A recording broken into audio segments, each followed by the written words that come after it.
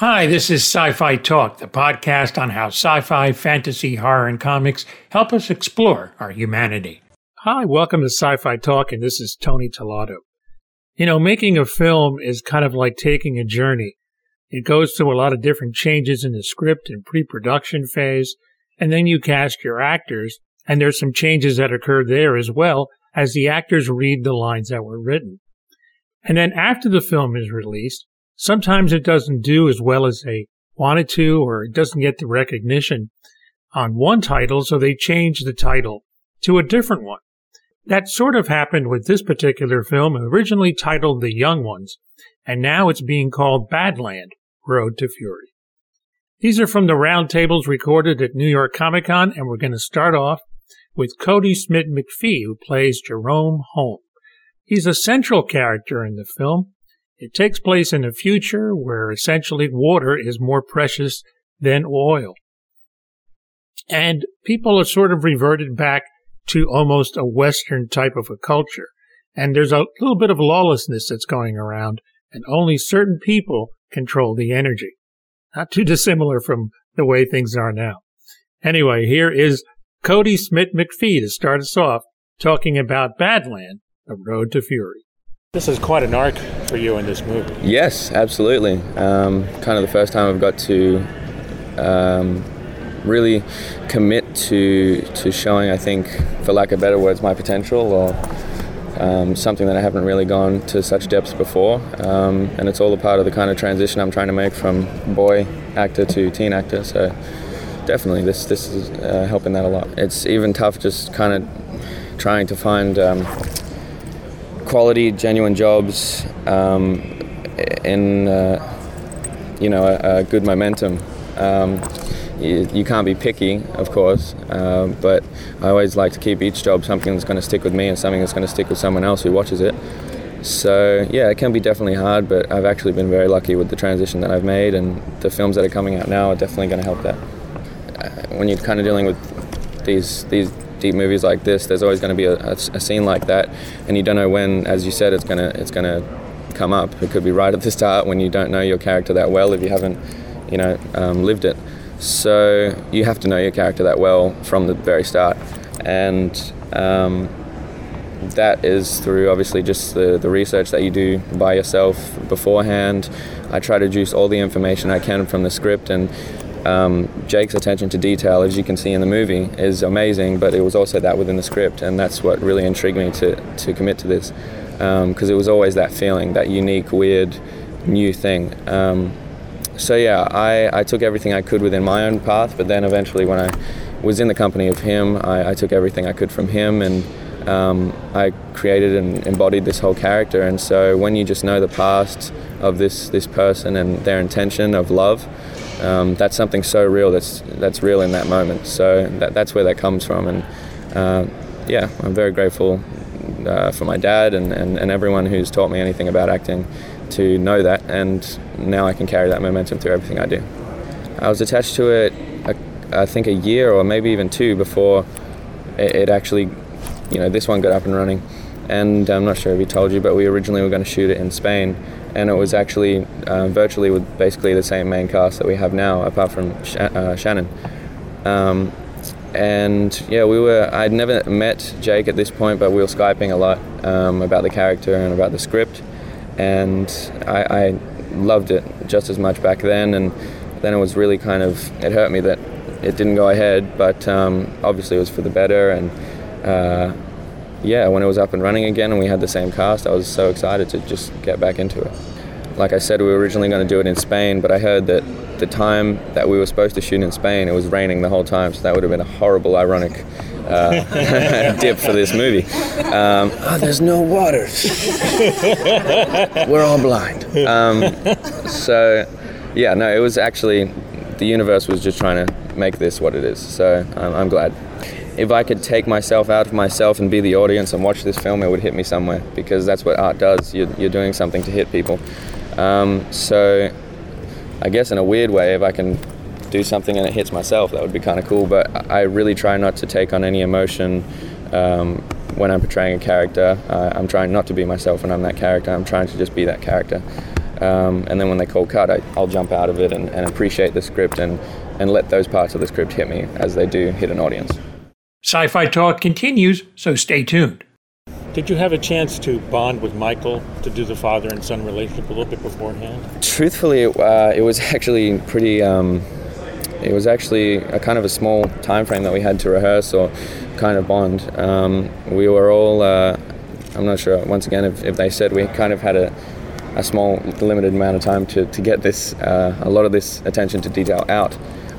So yeah, the rehearsal time was kind of limited, but it was everything we needed. We just met, and we were staying in this guest house together, which was an amazing experience because we're in this small town of Springbok. There's no one else there that you can relate to, and all the people that you're working with, you're staying in the place with, and we'd have dinner together and stuff. It was just something that was just different that I hadn't experienced before.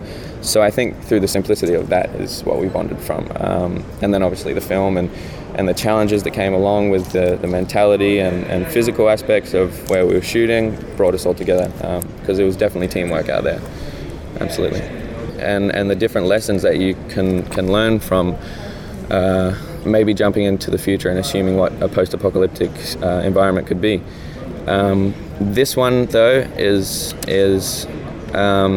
as Jake would say, and he could explain in much depth, this one wouldn't be so much post-apocalyptic, but from a world that's been forced back into a Western time and trying to rebuild. It's almost like they've just degenerated because of this momentum that we have right now. We have the ability right now to change any problems in the world, but because of the people whom are running the world are running it through ego, they're just going to juice it and use it as a battery until it's dead.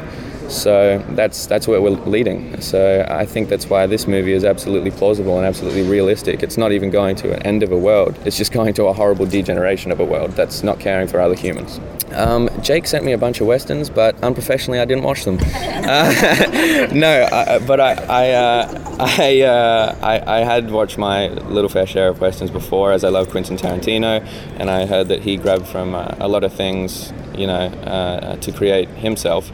And so I wanted to see what he grabbed from and then use what he does to create myself and other artists as such. But yes, that's my favorite aspect of it as well. It always was quite obvious that this was going to be a futuristic Western, but feeding them both as they equally should be. And the fact that this was filmed on, I think, actual film and the scenery and the way that he did it, I don't know, it's just something that I don't think a lot of directors could do and pull off as naturally as it comes off. Well, once again, and I'm not sure if this is through Jake's genius mind or obviously the help of all around him, but all of the CG kind of components in the movie, aspects in the movie, were half physical in reality, and then half, something that they were going to paint out later, which we wouldn't really react with.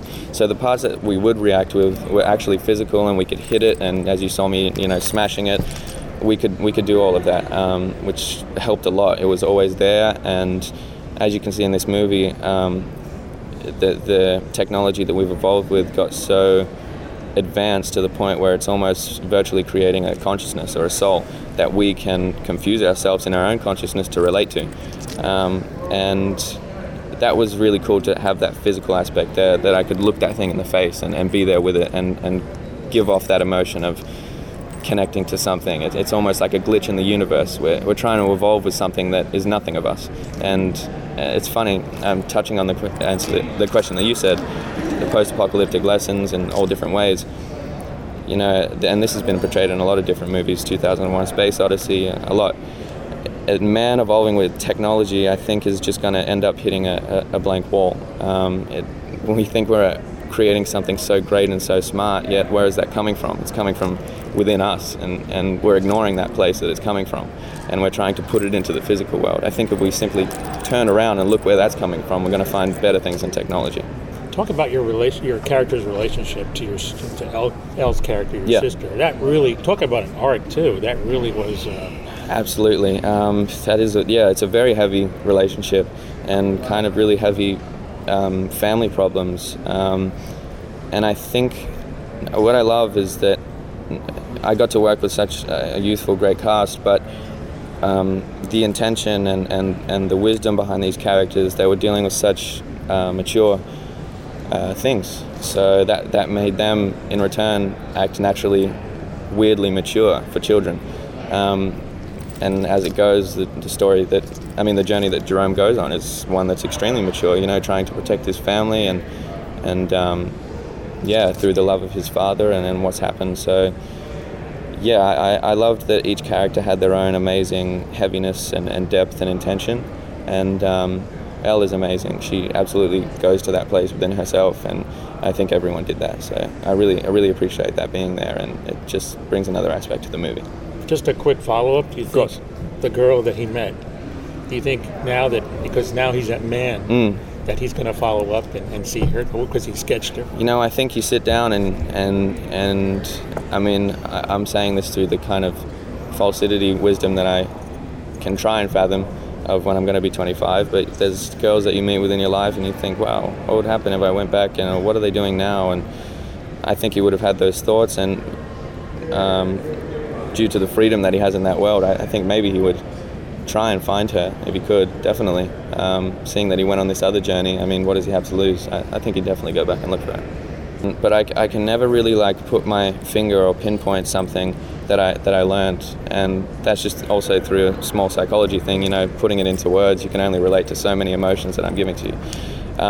So I'd rather not do that, but I'd rather tell you kind of more of a structure of what I can learn, which is I can learn from anyone. I learn from all you here at the table. I'm a youthful child, and children are kind of like sponges, they're creating the character in which they're going to become. So I watch these people of great purity like Michael Shannon and Jake and Nick, and all these people are amazing to work with, and you can take away things from them simply through observing that you can add to grow to your career or add to grow to your life.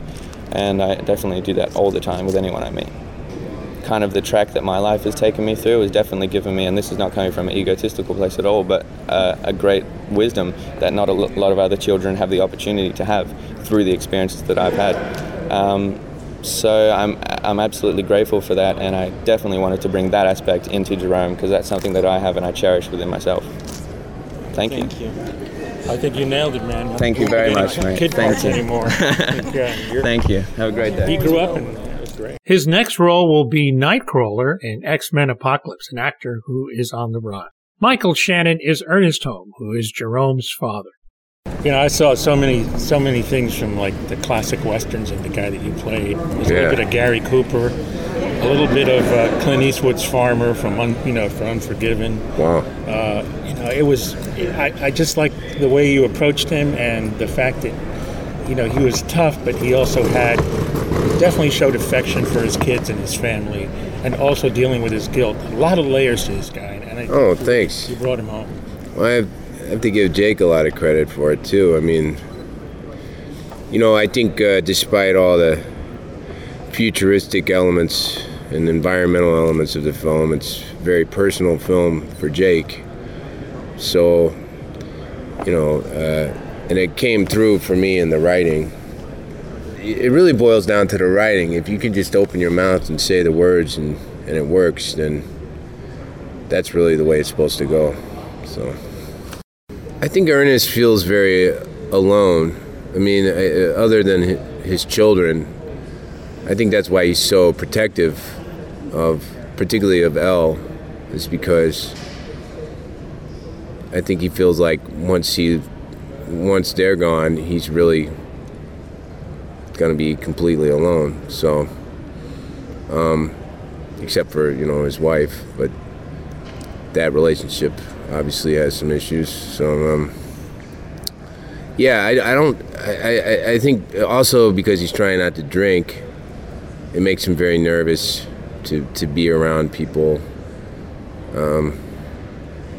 And honestly, I think if it were up to him, he just wouldn't leave his land. A lot of people have asked, well, why does he stay there? And it's because it's his home and he loves it there and he doesn't want to leave. Yeah, well, the first day we shot was really brutal. It was the hottest day that I remember the whole time I was there. And they had they had this drink. It's like the South African version of Gatorade. What was it called? Jake, what was that drink called that they had? The orange Game. Was it Game or Gain? Game, yeah. Oh, wow. So everybody was drinking Game all over the place. Oh, and Kody like fell out or something, I think. Somebody fell out. Oh no, it was somebody on the crew. Oh yeah, our focus puller, Neil, who honestly was not a very nice person. He fell out one day, and that's bad because we couldn't shoot because you need the focus puller. But you know, oddly enough, I just drank coffee and soldiered on through. I guess I'm a machine. Speaking of soldiering, I kind of got the impression that he had a military background, the way he handled weapons and things. Yeah. Did you kind of create that, or did you talk to Jake about that? You know, I felt like maybe it was more like a hunting thing, you know. I've in my imagination that he, back when the land was fertile, you know, he probably did a lot of deer hunting or, but that's interesting. He doesn't seem very patriotic, but it's not much reason to be at this point, I don't think. Did he ever feel out of place? Yeah. I just don't think leaving is a solution. Because, yeah, there may be somewhere you could go and be a little bit better off, but the people that are over there probably don't want you coming there because, you know, it's like this whole thing of immigration, you know? It's like that could become an issue within our own country at some point. These states, you know, because in the future they say, well, everybody should move to Oregon. That's the one place that'll probably still be okay. Well, how are the people in Oregon going to feel about that? They don't want you moving. They're like, no, the entire United States is not moving to Oregon. So it's, but yeah, I think that land's probably been in his, you know, it's probably the land he grew up on. And you don't, if you're a farmer, you don't just abandon your land. I mean, it's a sacred thing, you know. I mean, I'm not one of these people that sits down and like writes their diary for the whole character's life or something. Because I think that's kind of a lot of energy to spend on something that nobody is ever going to know anything about. But, and like I said, if it's in the script, then you don't have to be so anxious about it. I mean, for me, it's more about like not what may have happened in the past, but like what's happening when you're there actually shooting, and the relationships. You know, like to me and Kody seem like father and son. I mean, I did. You know, when I was doing Take Shelter, I did a little bit of research. I don't want to come up with something that's so defined that people can't have their own interpretation of it. You know, for me, what draws me to these movies is the people making them first and foremost, and maybe the circumstances. Yeah, I mean, if I'm in a movie about something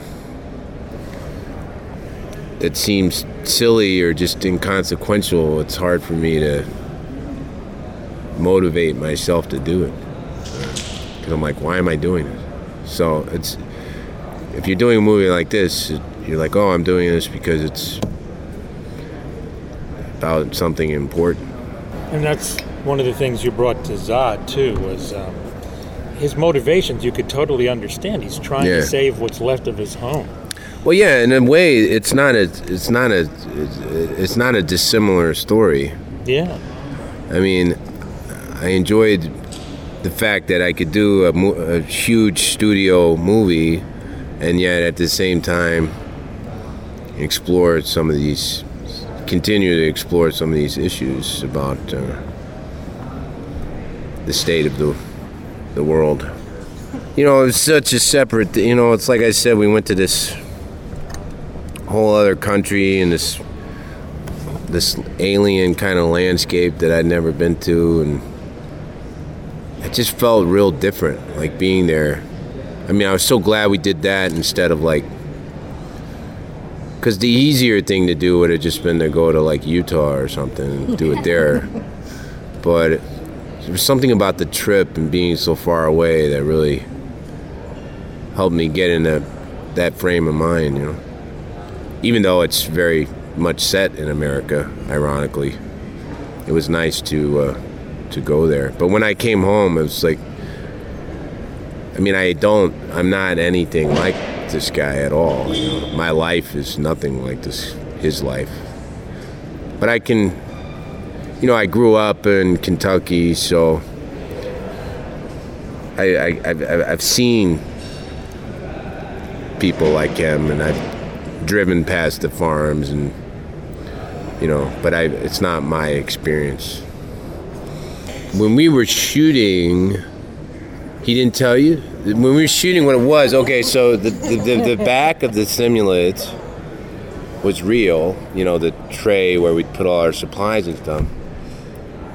And then where the legs were, they had these two fellas who would bend over and put this thing on their back, and they would walk around like they were the donkey's legs. And one of them literally had his head and the other one's tush. And they were like walking around, and they were in these motion capture suits that were really uncomfortable. And they were, you know, like, what were they, Jake? Were they like gymnasts or acrobats or something? Parkour. They were parkour guys. There we go. Yeah. And they would, they'd walk around all day. One of them actually lost his job for, let's say, self-medicating. Oh. But it was hard to get too mad at him. It was a miserable experience. So that's how they did that. So in terms of working with him, I would always try to like trip him and stuff, make him fall. I'm sure it's hard not to laugh too. Yeah. Well, actually, I vastly preferred working with that to the real donkey. Like, I was really happy when the real donkey went down, because that donkey was a pain in the ass. Literally. Yeah. What was your experience working with Nicholas? How was that? I love Nicholas, you know. It's ironic because we have to be so adversarial in the movie, and obviously, you know, those scenes on the side of the mountain are really unpleasant, but he's just a wonderful person. And you know, I just saw him last night for the first time in a long time, and his face lit up, and he came and gave me a big hug. And you know, it's like, he's just a very warm-hearted, and he worked really hard and took it real serious, you know, and he was real serious about his accent, and he was real nervous when he had that big speech. He kept saying, I gotta do this big speech, it makes me nervous. And I find that, you know, charming, rather than, you know, people, because, you know, there's a lot of people in this that just kind of show up and don't really care that much. But all three of these kids they're top notch, you know. Gotta congratulate you on Boardwalk Empire. Oh, yeah. Finishing up. I mean, talk about a guy I never knew where he was going to come from next. Yeah. That must have been a blast to play a guy like that. Yeah, it was fun. Well, you know, that's one of the reasons I wound up doing this, is because Jake's known Tim Van Patten. Tim Van Patten's known Jake since Jake was 3 years old. Oh, wow. Yeah. Tim Van Patten was at the premiere last night, and we were talking outside about it. He's like, I used to see Jake when he was 3 years old, and now he is here making this movie. But Tim's the one who told me, like, I should read the script and give him a chance, and so I did. So if it weren't for Tim, I might not be here right now. But yeah, Boardwalk was, yeah, it's funny, you know, it's funny. I feel like it was starting to get a little repetitive, so maybe it was a good time to. It's like, how many more times can you watch Van Alden get humiliated or, you know, in a bad spot, you know? It's basically, but it's hard for me. I mean, I don't, you know, there's not really a line there that I'm conscious of. I mean, when the camera starts rolling, I'm not me, but I'm not necessarily someone else. I don't know who I am. Just, you know. When I was a kid, I was into Star Wars, like most kids. I had that stuff, the action figures and the castle they had. I used to like to play with that, but yeah, it's weird. I don't really go to movies much. I guess, you know, they say it can, if you're in the business too long, it becomes hard to enjoy going to the movies. So that might have happened to me. I don't know. Yeah. All right. Thanks. Thank you. Take care. Thanks. You too, man. Michael Shannon's next role is Elvis in Elvis and Nixon. Sci-Fi Talk returns in a moment. Next up is writer and director Jake Paltrow and Nicholas Hoult, who is Flem Lever. There was a lot of images of Westerns from my youth in there. Yeah. And even actually the beginning was very Dawn of Man 2001 of the landscape. Yes, it does have. Yeah. It's a nice thing to say. The cool thing about it is it's like a very Western themed movie, but yet the science fiction elements really blend really well with it. When you were getting the story together, is that something that was incorporated early on, or is that what you were intending to do? Yeah, I mean, I try hard to try to make something that feels like we haven't seen it exactly this way, and I'm thinking about those things all through the writing of how can we do, because I wanted to make it as a Western and wanted to make it in this classical way, and all of that sort of in it, but I wanted to feel like how can we make it that might feel sort of different and sort of like something that we haven't quite experienced in an aesthetic sense, in a world sense, and I didn't like this guy that you played. I don't think a lot of people did.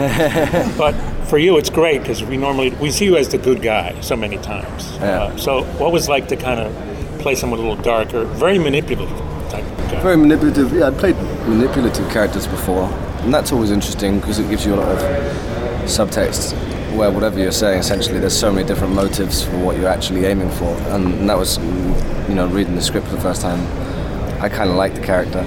And then Jake had just written some brilliant dialogue, strange dialogue. The rhythms and patterns of it were quite difficult at times, and the types of speech. But then it would be, I've forgotten what I was going to say. There was something else. He does some bad things. But that was the thing. I read it and I was like, this character is intriguing. There's a lot going on. There's reasons for everything he does. I think there's also a lot of goodness in him. He is trying to do the best he can under the circumstances. I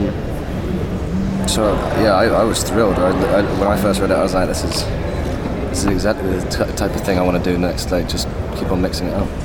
And also I think Nick made the character more complex than he was sort of written. I think he was written as a more just arch sort of bad guy who does all these terrible things. And Nick's sort of just natural humanity and intelligence really brings Flem to life in a way that creates a sort of gray area that I don't think was totally there, and it's much better on screen than probably it was on the page. It was there because it just depends, how you look at it. But I always took it as that he really does love Elle's character, and he wants to look after these kids, and he wants to be like a father figure in many ways. There was goodness within him somewhere. I saw it. It's just methods I didn't agree with. Yeah, no, exactly. Motivations are right. He just made some bad decisions. Yeah. We've all done that. Oh, yeah. This was the first film where normally I have a guy, because I did the first American accent when I was 14, and the guy then, who basically taught me it, would be on set and listen and point out if I ever dropped it or went wrong. This was the first film that he wasn't actually on set with me, so I'd run the script with him a couple of times just to make sure, because occasionally there's a word that, no matter how many times you've done an American accent, you just pronounce it real strange, in my opinion. And then you're like, okay, so you pick out a couple of words that are odd. Did I keep the accent up on set? Most of the time I did, right? Yeah, I feel like in general you sort of held on to it, and then you had you would say a couple of things that would get you, whenever you felt like we lost things, maybe you had there was a rhythmic collection of words that would bring. There's a series of words that I say, which basically are like kind of the sounds. And it was like Nick's mantra sometimes. You'd hear him going. Well, me and Hugh Jackman have the same dialect coach. Oh, okay. So yeah, when we're doing X-Men, we're both walking around like wow, because so it's stupid. I'm not gonna go through it. Keep it to yourself. Yeah, I'll keep it to myself. It's but I kind of like doing American. Now I've done so many American roles that it kind of doesn't feel right when I have to act in an English accent. Then I listen to it and it sounds strange. Whereas it's kind of an easy way to get into a role.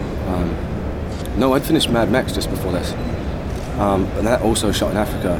And when Jake told me, because we were meant to make this a year before when we actually did in Spain, and then the financing or whatever fell apart and things, and then Jake called me and was like, yeah, we're doing it in South Africa. I was like, oh Jesus. So I just spent 7 months there for Mad Max, and I was like, it's lucky I love you and the film so much, otherwise for a lot of things I wouldn't have been going back. Very lucky. It was really tough because obviously it's a very physical movie, and we're up and down these trails every day. The first 3 days of shooting, which are the opening, the shootout with Michael and those bandits, it's like 115 degrees, and and there's no shade anywhere. We had a couple of these tents and one tent or something.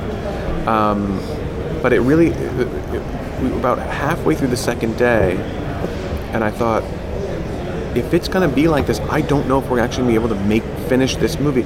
Just going from point A to point B and getting through these scenes and picking up the camera and getting the next shot ready, it was so difficult for everyone. And you really could just feel you were, drinking 15 bottles of water a day, and it would just flow right through. I remember I went home after the first and second day of shooting and splashed water in my face, and my eyes started stinging. I said, why? And you could feel these, like a sheet of frost on a car window, and of salt crystals on your face in the day. I've never experienced anything like that. So it was just very physically challenging on top of everything else. Being so remote brings its own set of challenges. We lived in a town that was a 6 or 7 hour drive from Cape Town toward Namibia. Then our set was another hour and 15 minutes each direction every day. So, and when we got there was no cell service or anything else or anything. So then we would shoot all day on this farm where we built the house, the shipping container house and all that stuff. And so if you needed to make a call or something happened, it was the first time in my life I'd been on a movie set where if a light blew, we went home. There was one night where the generator blew and we were shooting this night scene in the house, and we just had to go home. There's no, if you're here in town, you're in LA or somewhere, somebody immediately from Panavision or wherever will bring a new light and there's a studio. There's lots of ways to fix it. Another generator. There it was just that's sort of it. I think it definitely brings something to it. And I think the best thing of all of that was really, there were no hotels where we were, and we lived in these guest houses, which is just like someone's home with a few extra rooms built out the back. And we had a cook that we brought from Cape Town, and every night we'd sort of have family dinner. So it was me and the actors and one of our producers and Elle's teacher and her mom. And it was a very small group, and every night we always had this thing to sort of look forward to when we came home. And that really, it was always funny. I was always like, you and Michael got along so well, and I was like, don't get along too well. But that really did bring everyone together. And then we were shooting 6-day weeks, and so we had this sort of one day off, and there was tiny pool behind it. But everyone would just sort of stay close and recover on that day. And I feel like in a funny way, it was almost more just the way we lived outside of the movie that was fun. I I don't think about. I would say the most personal thing is what started the movie was this sort of love story between the father and the son, and there's a lot of my father in Ernest. He died, and my father died quite young, and I hadn't written anything about it, and he was really my best friend. We were very, very close. So in some ways, that's maybe it's not autobiographical in any way at all, but it is personal, and some of the interactions and those kinds of things. But I sort of feel close to all of the characters. There's things like, even in Sam Lever, the guy who plays his father, some of the things that he's gone. Like I think there are personal things in all of these characters. I mean, even in Flem, and even some of these. I think when you write them one way or another, even if it's not you, there are things that are on your mind, or they're coming from a personal place, even if it's not autobiographical. It was nice that you separated the movie into chapters on each character. Oh, I'm glad you like that. And that there's also a little moment, and musically there was almost themes for each one. Yeah. What was interesting was when Kody's looking at the recording, you hear his father's theme as you hear that it almost signals a transition in him. Yeah. So I guess I know Nathan because I've interviewed him before. Did you work with him closely on that to kind of get the sound right for each one? Yeah, I mean, I told him that I wanted, it to be melodic but unusual, and we could work with, instruments that wouldn't normally sort of be used for a movie like this. And we talked about the wind a lot and how we could incorporate the wind. And that house had a natural creak to it, all the shipping containers, and that was a real. Just when we were shooting, remember you'd be in that house and it was just, wow, what was it like? It's almost like it breathed. And so he brought a lot of that into it. But the big thing was because we wanted to make a movie in sort of a classical way, without hitting it too hard on the head. But I wanted it to be something maybe you could whistle. It's like my favorite film scores are ones that you can remember and whistle and that sort of thing. And I don't feel like I see that very much, or see it all that in ones that I really love. And Nathan's the only contemporary, maybe one other. Johnny Greenwood's done these beautiful scores, but I haven't. Those are maybe the only two contemporary composers that aren't John Williams or somebody whose scores I bought. And so when I was making the movie, I thought, it'd be so great if I could have Nathan do it. And I showed him the movie. I didn't know him, and I showed him an early cut of the movie, and he came on and he did it, and it was an amazing experience, And yeah, that scene in the pit. Yeah, that was a tough scene. That was a rough day, wasn't it? A rough day. That was because of the light. When I was doing that speech and everything, which was a lot longer in the script actually, it was we had to shoot Kody's side first, which is normally with a scene like that where it's very one-sided dialogue-wise, you try and shoot the person with the dialogue first, but because of the light, we had to do it the other way around. And it was tricky because I lost it, and then Jake told me I had lost it, and it wasn't right anymore, and then it was trying to find it. It was a tough scene. The screaming is that was hard, but that's just all those the physical aspects you just have to kind of put aside, like the heat and all that stuff. That's just acting in many ways is doing the best under the circumstances, and it's always that thing that you finish a film and what you've learned doing that film, you want to go back and do it again because you're like sitting here now, I feel as though 18 months on, I was like, if I could go back and do it now, I'd do it a lot better than I did it then, just because I've learned a fair bit since then. So it's always that thing where you go, you want to do it again. It is. It's a learning curve. It's pretty, we were, it was sort of designed around that sun being behind Kody for that shot. I mean, we had picked a whole thing so it would be exactly, the sort of halo behind his head, and that could only happen a certain day. Like if I was doing it again, I would never do it that way. You know what I mean? It's not the best. To me, it really started with the S.E. Hinton books. Was the biggest influence. I reread those as an adult, and I started thinking about, and I loved them as a kid so much, and probably even more, now. But Rumblefish and the Outsiders and those sorts of things. And I started thinking about what a science fiction story written by her would sort of feel like. Feeling like we are adapting an S.E. Hinton science fiction movie. That was the approach of the thing. The Western part of it, I feel probably closer to the spaghetti Westerns in a funny way, even though we didn't make it in that tradition. It's made more in the tradition of a Weiler or a Bud Bedecker was somebody that I always really liked, and he made those movies so quickly, and they always had these sort of very sad endings, and ours is a sort of tragedy, and so I was thinking a lot about those guys, but the heart of the spaghetti westerns, one of the things I always loved is they dealt with a lot of sort of contemporary political issues of the time, inside of these historical, but they're weird, a lot of the ones, there was Death Rides a Horse was one that I always really liked, and having somebody like Lee Van Cleef being a hero after playing so many villains is a very similar thing to sort of Michael being this warm, heroic, handsome, seeing him in this way is like, it's like watching Steve McQueen suddenly, Mike in this movie, and so I like playing with subverting expectations in those sorts of ways. And I think that comes a lot from the spaghetti westerns. You have an actor that, Lee Van Cleef or somebody like that who keeps showing up. It works a certain way. Well, let's try him as the hero, or one of those. And then you do that in a couple of those movies, and then it works with this. The reason we were going to have been shooting in Spain was like a production financing sort of issue originally. But once we were doing it there, I got very excited about, traveling some of the same territory. Because you it saw... just No. Oh, no. Well, and funnily enough, we were going to be shooting near there, and I was very afraid of that. Okay.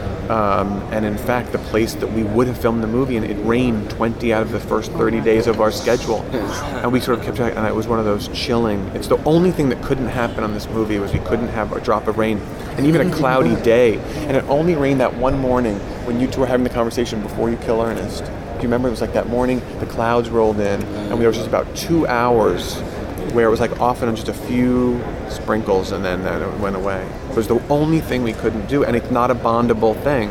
So it's not the kind of thing on the movie you say to the people financing the movie or insuring the movie, it rained, can we get another day? It's not, you can't get it. So. There's like a recent trend this year, that it's a good trend, is that, like you both comment on, it's like, it seems like some of the really good science fiction is being made on a smaller scale and really tackling it from a character standpoint. I love X-Men, don't get me wrong. I love those big budget movies, and thank you for Days of Future Past for fixing that. But still, it was another movie, The Signal, was like this too. It's very character driven. Both comment on that we're seeing an interesting wave that's kind of rolling in right now. Yeah, I don't know totally where it comes from. What it is that, I think what it is you're seeing a movie like Upstream Color or something, which to me is science fiction as any of these other ones, that are approaching them from a very different way. And one like that is obviously a more esoteric approach. I think it's because a lot of these movies are dealing with social issues and sort of political issues, even if they're not the main part of the narrative, they are a big part of the narrative. And often those aren't the kinds of things that studios are going to do. And what's the big change that's happened is there's so many brilliant visual effects practitioners now, and it's so much easier to do this stuff than it was even 4 or 5 years ago, that I think that has opened up the tools. It's like they've caught up to like digital editing almost. Now it's really a matter of talent and like rendering software and rendering farm, having access to that sort of technology. But beyond that, it's like it's there, and just a slightly above consumer. There's the thing that the more money a film has, then the more everyone on the visual effects side of things are like, well, we can do this and we can do this and we can have this blow up, and then you sit there, and then that takes precedent over the people and the story within that. So when you're more restricted on a budget like this, where you have to be very selective on how many shots you can have effects in, then this film, essentially, you could take out a lot of those effects and just change little things, and it'd still be an interesting story about this family. So, whereas some of the bigger films, if you take out the special effects, then who knows what's going on. Thank you, guys. Thank you. Really enjoyed that. Thank you. Very special thanks to New York Comic Con and also Subtico Tika Pictures. Badland Road to Fury is available on DVD and also pay-per-view. I certainly hope you can get it. I believe it's also on Netflix at this time. Until the next Sci-Fi Talk, this is Tony Tolato. Thanks for listening.